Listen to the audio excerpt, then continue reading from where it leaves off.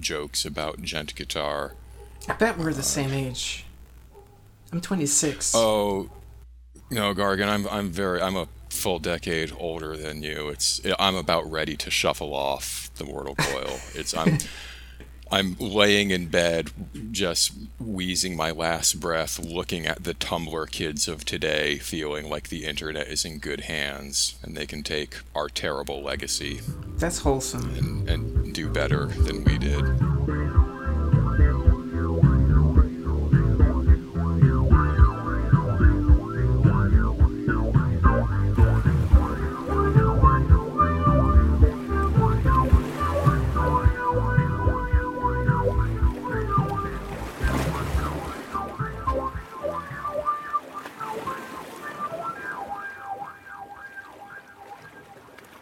Hello, everyone. My name is Jackdaw Ruiz, and I'm here to say that I like to podcast behind a layer of defensive irony. Recently, my friend Kate and I were spending time off the coast of Sausalito on my boat, the Podcast Man Catamaran. The name is a joke, you see, because it's not even a catamaran. It's a flybridge cruiser.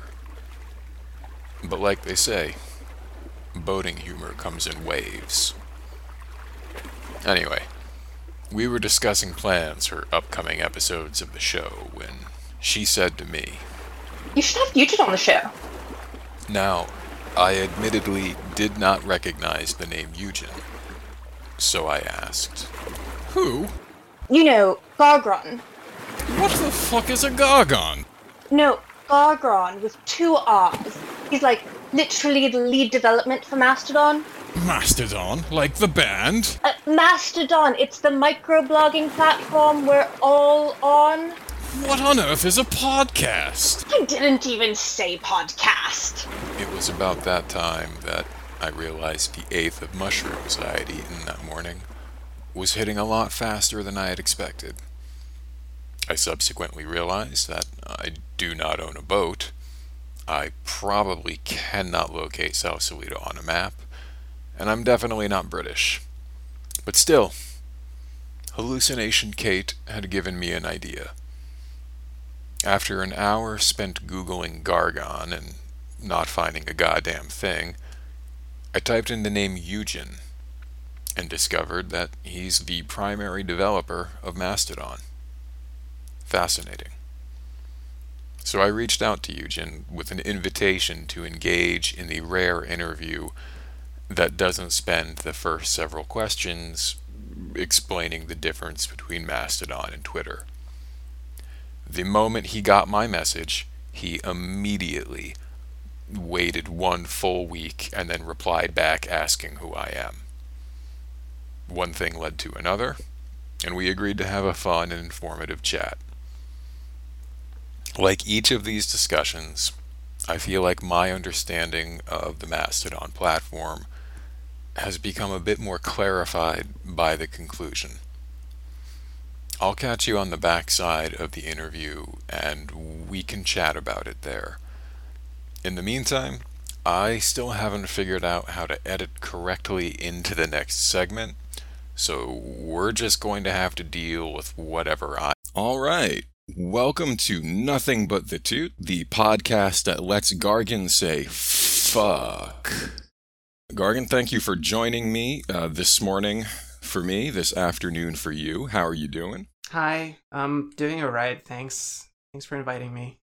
So I have the sense that when you give conventional interviews, the first third is always dedicated to explaining the nature of Mastodon.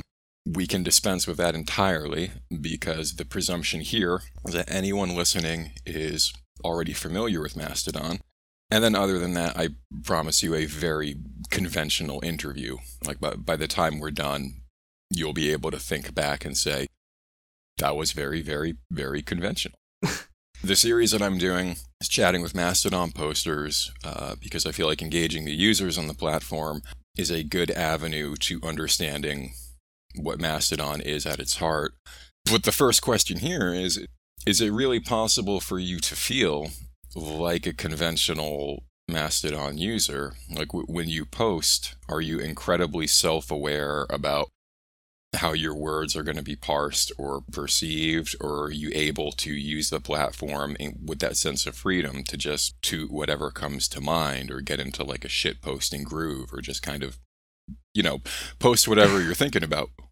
That's a good question. Thank you for that question. And the answer is no. I don't really feel like a casual poster, because I have an uncomfortably large following, and I am seen by new people signing up who don't have any context.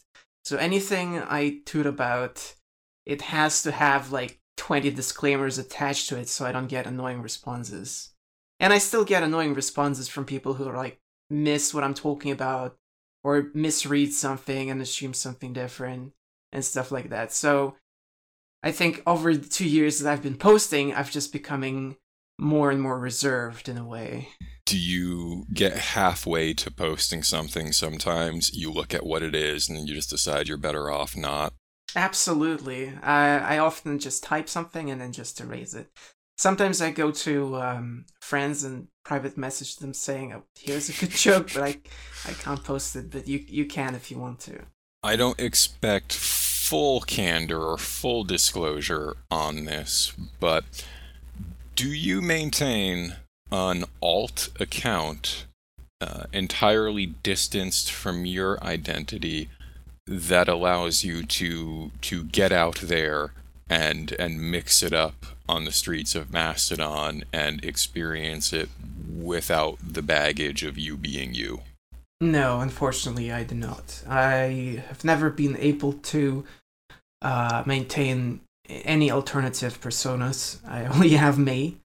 And I just think that if I ever created an account under a different name, it would still be quite clearly obvious that it's me because of the things that I post about or how I write sentences, or, I'm just not capable of maintaining a ruse like that. Okay, just for the benefit of the listener, I want everyone to know that the entire time you were answering that, you were giving big, exaggerated winks. I've noticed that you're following my lewd account, but not my main account. Wait, really? No question there. Just an observation. Moving on. We all know, it is a well-acknowledged fact, I should say, that Ruby is the gent guitar of programming languages. Is it true that when you're coding, you grab the keyboard in both hands and crouch down into a crab stance and then type out strings of code like you're hammering out a scorching hot, a tasty guitar solo?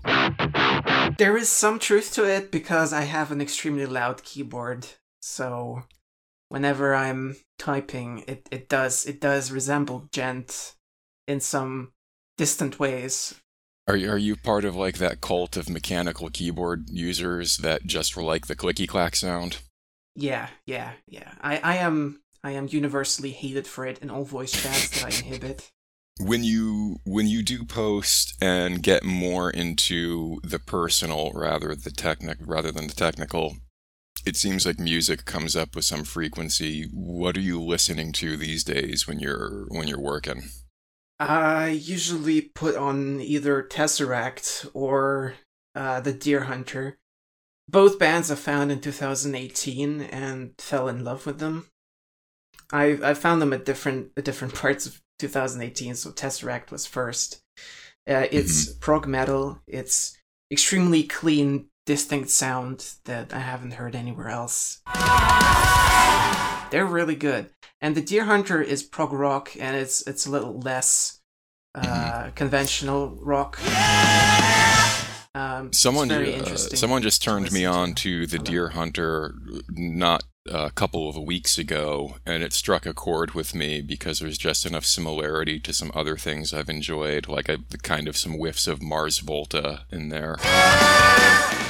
When you see exceptionally weird shit on the timeline, how much time or effort do you invest in trying to understand it before deciding that it just might be weird and opaque? Probably no time. I do tend to get things, except for that one word that I didn't know, and that Eve explained to me. Speaking of Eve, it is her birthday today. Can you wish her a happy birthday on the podcast? Happy birthday, Eve. I hope you get some boosts. Happy birthday, Eve. All right, Gargan, we are going to take a quick break. I will be able to get in a commercial. We'll come back and we'll chat a bit more about Mastodon. Okay.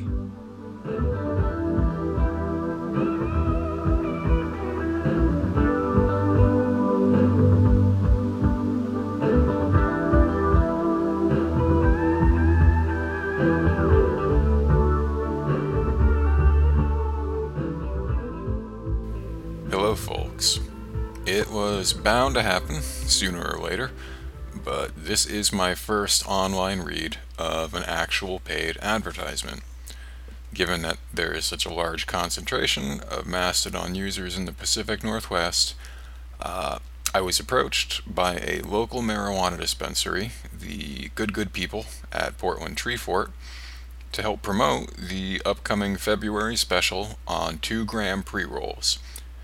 So, if you want some pre-rolled big boys for blowing big doinks, stop in during the month of February, and there are guaranteed specials on all the following strains: OG Kush, Sour Puff Girl, Purple Matilda, Colorado Salad Bar, Afghan Crunchberry, Blueberry Blockchain, Chonky Boy Diesel, Orangutan Fistfight, Chonky Boy Diesel, Orangutan Fistfight, Hashtag Maddie, Lemon Family Tragedy, Turban Sage, a literal bottle of Hidden Valley Ranch dressing, the Star Wars prequels, Dude Weed, Lamau. Plus, if you're coming by for Valentine's Day, for whatever reason, you fucking reprobate, make sure to check out the supply of Manibus. That's right, Manibus, finally.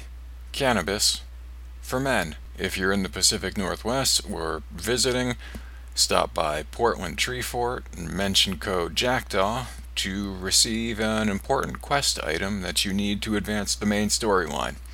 Back to the show. Welcome back. We are talking with Gargan. That 2 R's. 2 R's. Gargron. Gargon.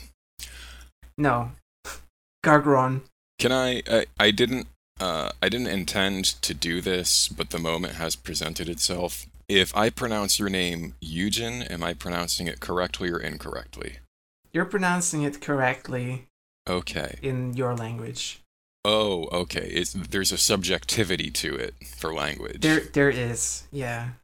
I don't know why, but I've always been comfortable with having different names for different languages. So, my parents in Russia called me one thing and Germans called me another, and they're all the same name, ultimately. They just pronounce it differently. And that's fine. It's a more satisfying answer than I had expected, because I'm not sure if you're aware, but there's always an ambient level of background conversation about what the proper pronunciation is, and that answer is both definitive and also doesn't necessarily clear it up. They're all valid. So you have said there is an overall core idea to Mastodon, and when chatting in interviews, you've likened it to coloring in an image when the contours exist already, or sanding down the rough edges as you find them. So is it fair to say that you have a big picture in mind, even if you're kind of discovering that big picture as you go? I think you picked those quotes from interviews from like a year ago, and they're true, but they're also a little bit outdated, because I think at this point we've arrived at a pretty much finished picture, right? So everything that needed to be colored in has been colored in. Everything that needed to be added has been added. Mostly, Mastodon is the way that it should be, and I'm pretty satisfied with where it's at. The only thing missing is more people. I believe that's the biggest challenge for Mastodon. When getting to this point, were there any parts of that big picture where, rather than, instead of refining them, you outright changed your mind on them? Like, you originally thought this element needs to be like this, and where we are today, You instead decided to like, oh no, it needs to actually be like that. There has been many big and small events like that. I mean, if we start very early on, Mastodon didn't have private posts, and I was opposed to private posts because, well, the idea is if it's on the internet, it's public, and adding a level of limiting the audience is just kind of unreliable and possibly deceiving because you have a false sense of security. At least that's how I thought about it. But, you know, when you think about it more, email works the same way too. I mean, you send an email privately to a recipient, but they're pretty much free to do whatever with it, forwarding it to 1,000 people or printing it and hanging on the wall somewhere. So it still has its use. It's still that privacy aspect is not worthless. And so so I decided to add private posts back then. And when people convinced me that we should adopt ActivityPub instead of OStatus, I was also at first not sure that it was worth it because, you know, never heard about ActivityPub. It was a very new thing back then and unproven, and nobody has ever implemented it, and I'd have to be the first. I thought about it and I changed my mind and we went ahead with it. Peripheral to the topic of privacy and saying that things are getting to a state where the picture is about finished, what is up with the blocking functionality between accounts? Because it still seems like there's some eccentric behavior or loopholes or workarounds. Have all of the things that act peculiar about that been identified? I think blocking in Mastodon has the funniest storyline because the first iteration of the block function was essentially a mute, and it was a mute for the same reason that I talked before about the false sense of security. You can very reliably close off what you see about anything else from your account, but you can't really, if you're posting publicly, you can't really tell who's going to see it. And on Mastodon, people on different servers are not going to be logged in on yours, so you can't really hide stuff from them and stuff like that. And so initially, the block was called a block, but it was essentially a mute. And then when people arrived in November, I believe, people wanted the block to actually at least try to hide posts from those who are blocked. So I changed that, and I made it work that way, even though I was not entirely sure that was the right thing to do. So we had that, so we fulfilled that wish of the community, and then people started requesting that there would be a mute feature. And so I went ahead and added the mute feature. So now we had the mute feature, which originally worked the same way as a block feature, and the block feature that worked a little bit differently. There have been some discrepancies between how those two work, but I believe in version 2.5 or 2.6, or maybe even a little bit earlier than that, I went ahead and just erased like all differences between the functions except for who can see the post. So the mute is transparent, so the mute is not, you can't find out that you're muted, but you can find out that you're blocked. And so they're mostly consistent now. Mastodon.social has, I don't know if it's necessarily official or unofficial, that designation as the flagship instance. When giving it that title, is it living up to the goals that you have in mind for it? I mean, is it useful, or is it a hurdle that what is effectively something of a testing ground for features and ideas also happens to be a massive instance with a lot of less initiated users? Well, I called it the flagship because it was the first one and because it's mine. It's supposed to get new features earlier than others just because it's run by the developer. I'm not entirely comfortable with it growing bigger, personally, because at its core what I really want it to be is just like my place to host my account and possibly my friends. But at the same time, I feel a responsibility because .social is the server that new people come across from like media articles, from Google searches and stuff like that. And if I want to take the responsibility to accept those users and educate them and sort of get them into the ecosystem, then probably nobody else will, because there is this, what do you call it, tragedy of the commons, where nobody really feels responsible for stuff like that. I mean, most other servers are just kind of close-knit communities that are not really interested in expanding. They're more interested in just keeping their friend group going. And that's fair enough, but it's not contributing to the growth of Mastodon. In the absence of real statistics on it, because they don't exist, they can't exist, and probably shouldn't exist, I'm going to speak in generalities about the user base, kind of talk anecdotally about the observations that I've had, but I think that they're observations that bear out. Do you have the feeling that the current user base of Mastodon is comprised of people actively seeking an alternative from other social networking platforms? So rather than Mastodon being someone's introduction to social media, the stereotypical user is someone who has been dissatisfied with elements of other platforms, and Mastodon is offering them an experience with less of those elements? I think that's a fair assessment. The other platforms are just so much bigger that anybody who's just starting with social media would come across them much sooner than come across Mastodon. So there is barely any opportunity for Mastodon to be the first experience of somebody.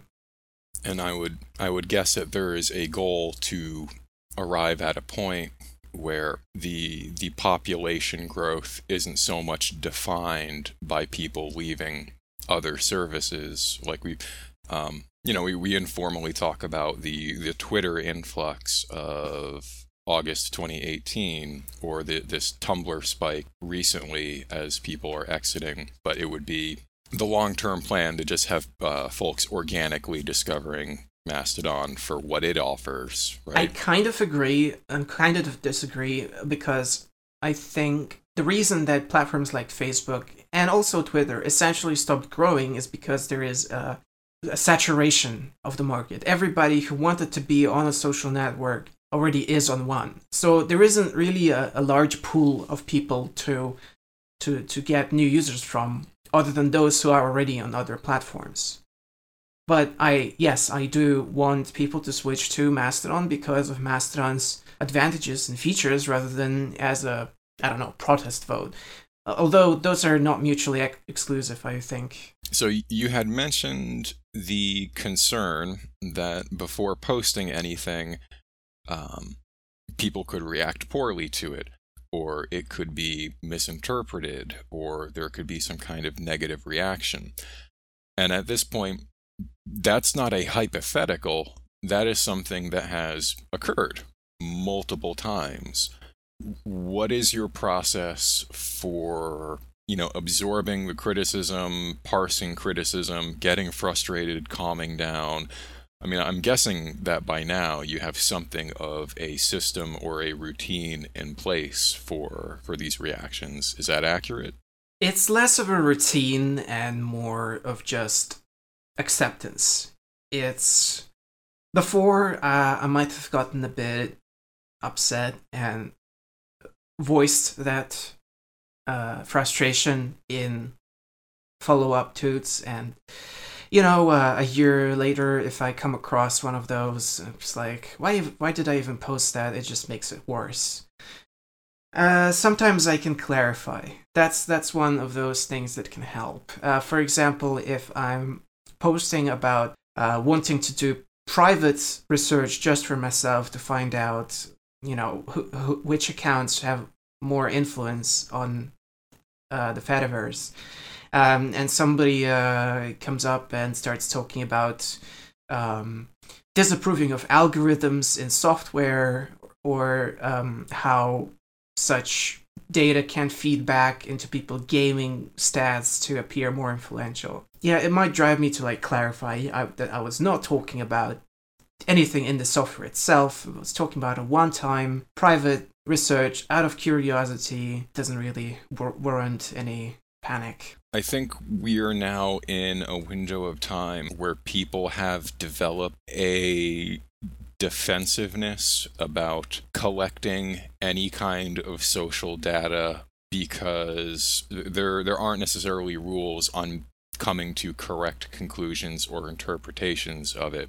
To deviate a bit from interviewing you and just kind of chat about a personal anecdote from somebody I've been speaking with recently, a friend of mine at a Bay Area tech company that I won't name has told me that he's spending time on his own just casually getting educated on machine learning and trying to understand a bit more about some of the algorithms that come up at work, not because they are directly pertinent to his position or job there. He just has concern that he has to be able to push back or voice grievances on the days when he sees other people in the company doing something that they think is efficient, but really all they're doing is automating racism, if that makes sense. Yeah, that's a big problem because machine learning is not actually artificial intelligence. It's simply pattern recognition, and it relies heavily on the data set that you feed it to learn the patterns. So if predominantly white researchers feed it lots of pictures of white people and use it for some kind of classification, then once the algorithm comes across a picture of a black person or an Asian person, it might arrive at completely random solutions, which is the problem. And I wouldn't personally say that machine learning is by itself problematic. You just have to approach it responsibly. I think people on the Fediverse sometimes have a tendency to jump to extremes about stuff. So if Twitter does one thing, then we have to jump to a completely different extreme. Or like if big company does one thing, then we have to do the polar opposite or whatever. I think that's a natural extension. When we were talking about a user base that is predominantly made of people who have clocked experience somewhere else and been dissatisfied with that experience, by the time they're in the Fediverse, they have at least one chip, or probably several, on their shoulder, you know, about how things can go wrong. Yeah.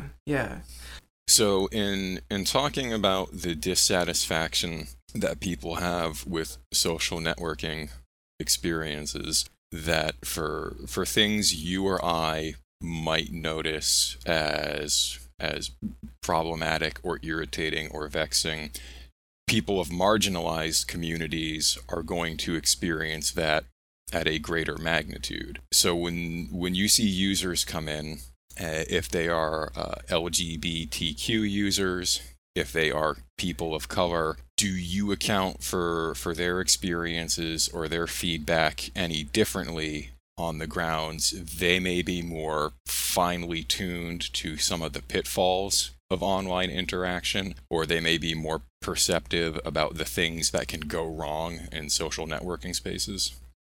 On a personal level, yes, I do consider that. The possible problem here, I think, is that the channels through which people usually submit ideas or complaints are rather intransparent about people's identities. All I really see is an avatar and a username, and I don't really dig into details about what their background is. So in most cases, I just look at the suggestions presented without any additional context, unless it is provided in the suggestion itself. No, understood. So the answer is a yes, but the channels that exist for feedback or for relaying those experiences on don't necessarily come with the asset of that demographic data to contextualize it. It's just a series of notes, of requests. Yes, and there are a lot of notes and requests. I mean, damn, I've worked through so many over 2 years, and there's still 1,000 issues open on the bug tracker, and it can be hard to get through. It can be hard to keep in mind. Sometimes I decide, oh yeah, this is a good idea, and then I forget about it, and then I read it again like 4 months later. I'm like, oh shit, I forgot about this. I wanted to do this. When users are on Twitter or Facebook or other social media platforms, there are these commercial forces exerted on them, both consistently and secretively. Like the user is presented with sponsored content, absent any full explanation about precisely how or why that particular corporate content is presented. And at the same time, their information is aggregated and quietly made available as its own consumer product, again, absent any clear explanation. Is the design of Mastodon meant to allow users to avoid those forces?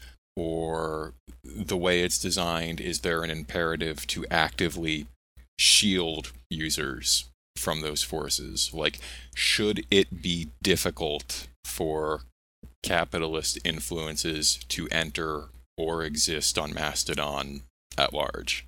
I don't think it goes that deep. There isn't really anything in Mastodon that would be a force against, as you put it, capitalist forces invading Mastodon. I mean, not in a general sense.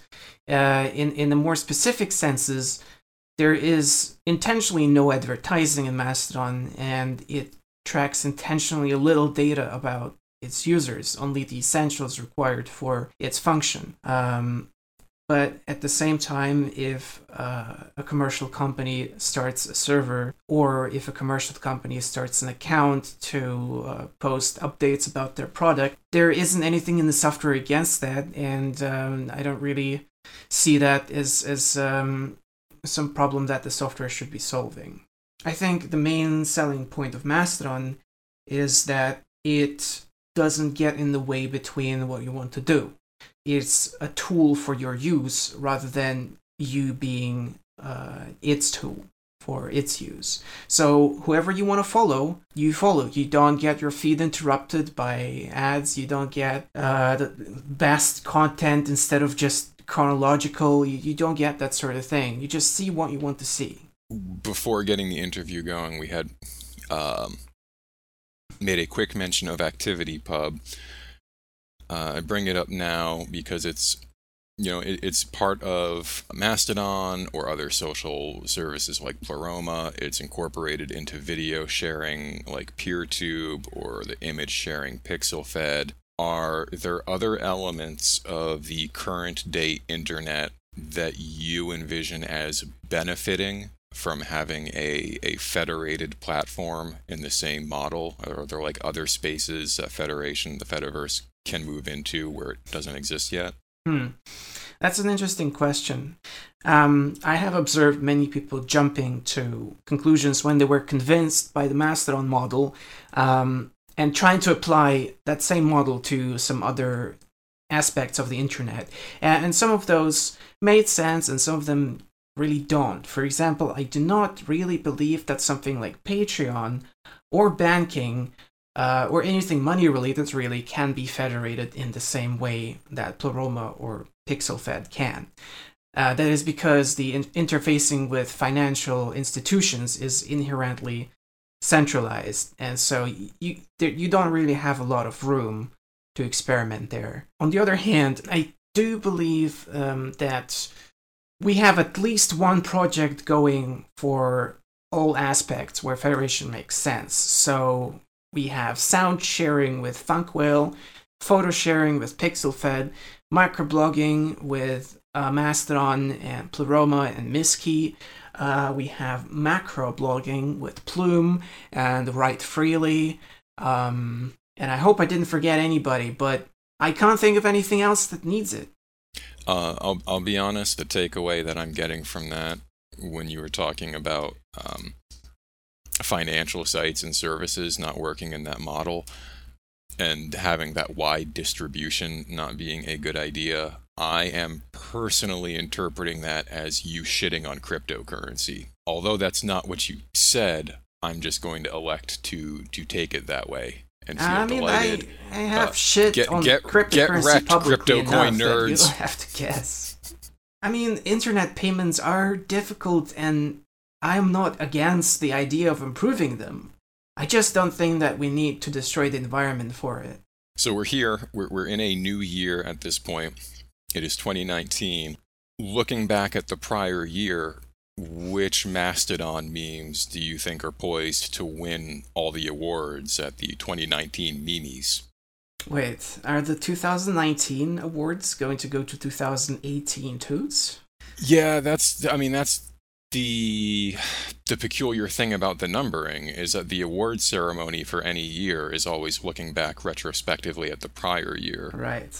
I did do that top 30 posts from Mastodon in 2018 a while ago, but I was not prepared for this exam, so I didn't memorize them.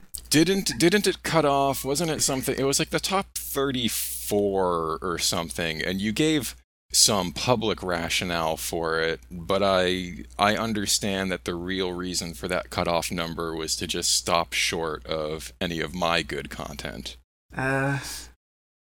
I cannot confirm or deny that. Have you noticed that Portland, Oregon, in the States and kind of the Pacific Northwest of the US is the de facto capital of Mastodon? I have not, but I have watched Grimm, so I am very familiar with Portland, okay, Oregon. So you have a sense for the kind of gray, dismal background and the weird supernatural happenings. It certainly explains the furries, yes. When chatting, I can ask questions about the things I'm interested in or that I would presume other people are interested in. Is there anything that I can tee you up for to chat about the culture? Because this is less formal than a lot of interviews. I mean, we're talking about jokes and memes and all of that. Are there observations you've had about the people coming to Mastodon, about the culture of Mastodon, that you never have an outlet to make those observations in the more dry or boring or technical interviews? I mean, as you yourself stated, Mastodon is lacking demographic data. It's hard to say for a fact who is joining and where they're from and what their backgrounds are. So mostly my experience of Mastodon is through the people I'm following and what they themselves experience. And I presume that it is a limited view on the Fediverse and biased towards the demographics that I'm most closest to. Do you make decisions about who you follow on a metric like what kind of snapshot they can give you of the platform at large? Like, are you like, oh, this person is going to boost content, or they're going to make posts that are illustrative of all the Mastodon out there? Early on, I started by following as many administrators of other servers as possible to sort of get a view of what their servers are like. Mm-hmm. Because obviously, if there's something interesting there, the admin would probably boost it, right? At the same time, when interesting people join Mastodon, I would follow them. Like, if there is a celebrity joining Mastodon, I would follow them. Or if there's somebody that I used to know on Twitter. If I see somebody with an unusual background, a background that's not commonly represented on my home feed or on Mastodon at large, I try to follow them as well. I think the most defining factor is if they have a very cute cat, because that's a follow. I don't want to alarm you, but at the start of this, we were talking about how you feel a little self-conscious when posting because of this audience out there, and you don't necessarily know who all of them are. They don't necessarily know about you. There could be that context collapse when you're talking. And not to be too distressing, but I'm kind of a big account, so there's probably going to be some heat on you after talking to me. Just a warning. Okay. Well, I get so much heat anyways that a little bit more doesn't really make a difference. You're a brave man, Gargan. That's why you've come this far. That's why I'm still here. We're going to take one more break. We will come back for the last segment and wrap it up. Alright, gotta sell those dildos.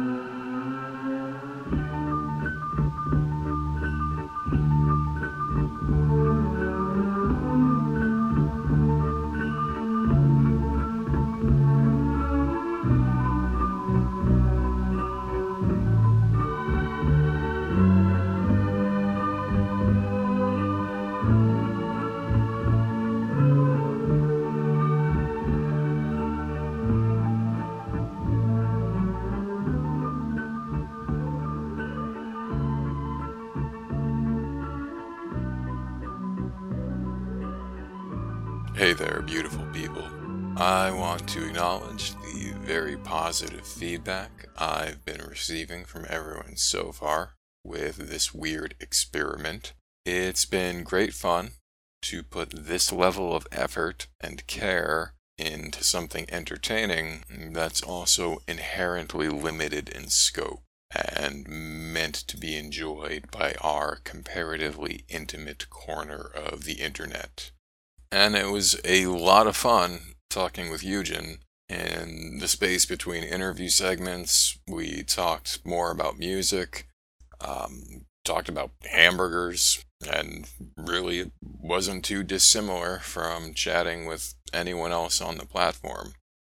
So on top of that, it's been a strange feeling this week to incorporate in an added layer of not just making something fun, but approaching it in a manner that feels appropriately responsible. On the one hand, Eugen has given no shortage of interviews or statements on technical and development issues regarding Mastodon, so the opportunity to be playful and candid in our discussion gives the chance to see him from a different but equally valid angle and as a more complete person. On the other hand, speaking as a Mastodon user means that I have to ask questions born from my genuine curiosity. I'm not going to suddenly pretend to be a journalist, but I don't have to be a journalist in order to have real questions about how the platform arrived at this point and where it goes from here. They say that the dog that tries to chase two separate rabbits loses both of them. And I ultimately feel that way about this episode. I'm not sure that I gave Eugen the fun and shitposty experience antithetical to the more dry and technical interviews he's had in the past, because I felt a strong obligation to pose some more serious questions. I personally care about affirmative steps taken for the benefit of the interest of users from marginalized backgrounds, and I care a lot about Mastodon's utility as a refuge from what I interpret as a rising tide of amoral corporatism on the internet. But then again, in asking more pointed questions, I'm not certain I've really injected much new information into what already exists on these topics. So we had fun, but nothing revelatory was uncovered. So listening to this interview may ultimately serve to galvanize any pre-existing opinion you already have about the boy maestro of Mastodon. But my goal in this series is to better understand the platform through talking to its users. So I'll tell you how this past week has fleshed out my understanding of Mastodon and my impressions of Eugen. The development of Mastodon has involved the labor and creativity of many people funneled down into the vision and the objectives of one person. This has understandably led to a number of disagreements and conflicts. And the issues arriving at that one man all come part and parcel with some serious interpersonal implications. Because Mastodon isn't some fucking spreadsheet software. It's a social nexus where real people interact with real people. So almost every problem brought to Eugen has a social component, and his approach tries to address these problems with what he envisions as the rational software solution. So this has also understandably led to a number of disagreements and conflicts. But here's what stood out the absolute most in the chat. Eugen stated to me that the platform is effectively complete at this juncture in terms of design and functionality. He told me in a pretty straightforward manner that the current objective is growth. The model is established, and the platform is here. The next chapter is about each new individual that finds it and how they choose to engage it.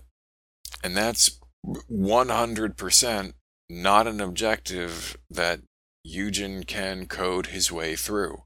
At this point, the honest-to-God real development of Mastodon is increasingly in our hands.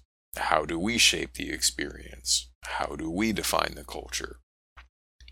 Will you do something on this platform that acts like a beacon that brings in your like-minded people? Or will the users on your instance form a bond of support or organization that springboards into real-world impact? Will you tell the 2 or 3 cool coworkers that you know to ditch Twitter for this particular service, even if you don't necessarily tell them about your lewd alt?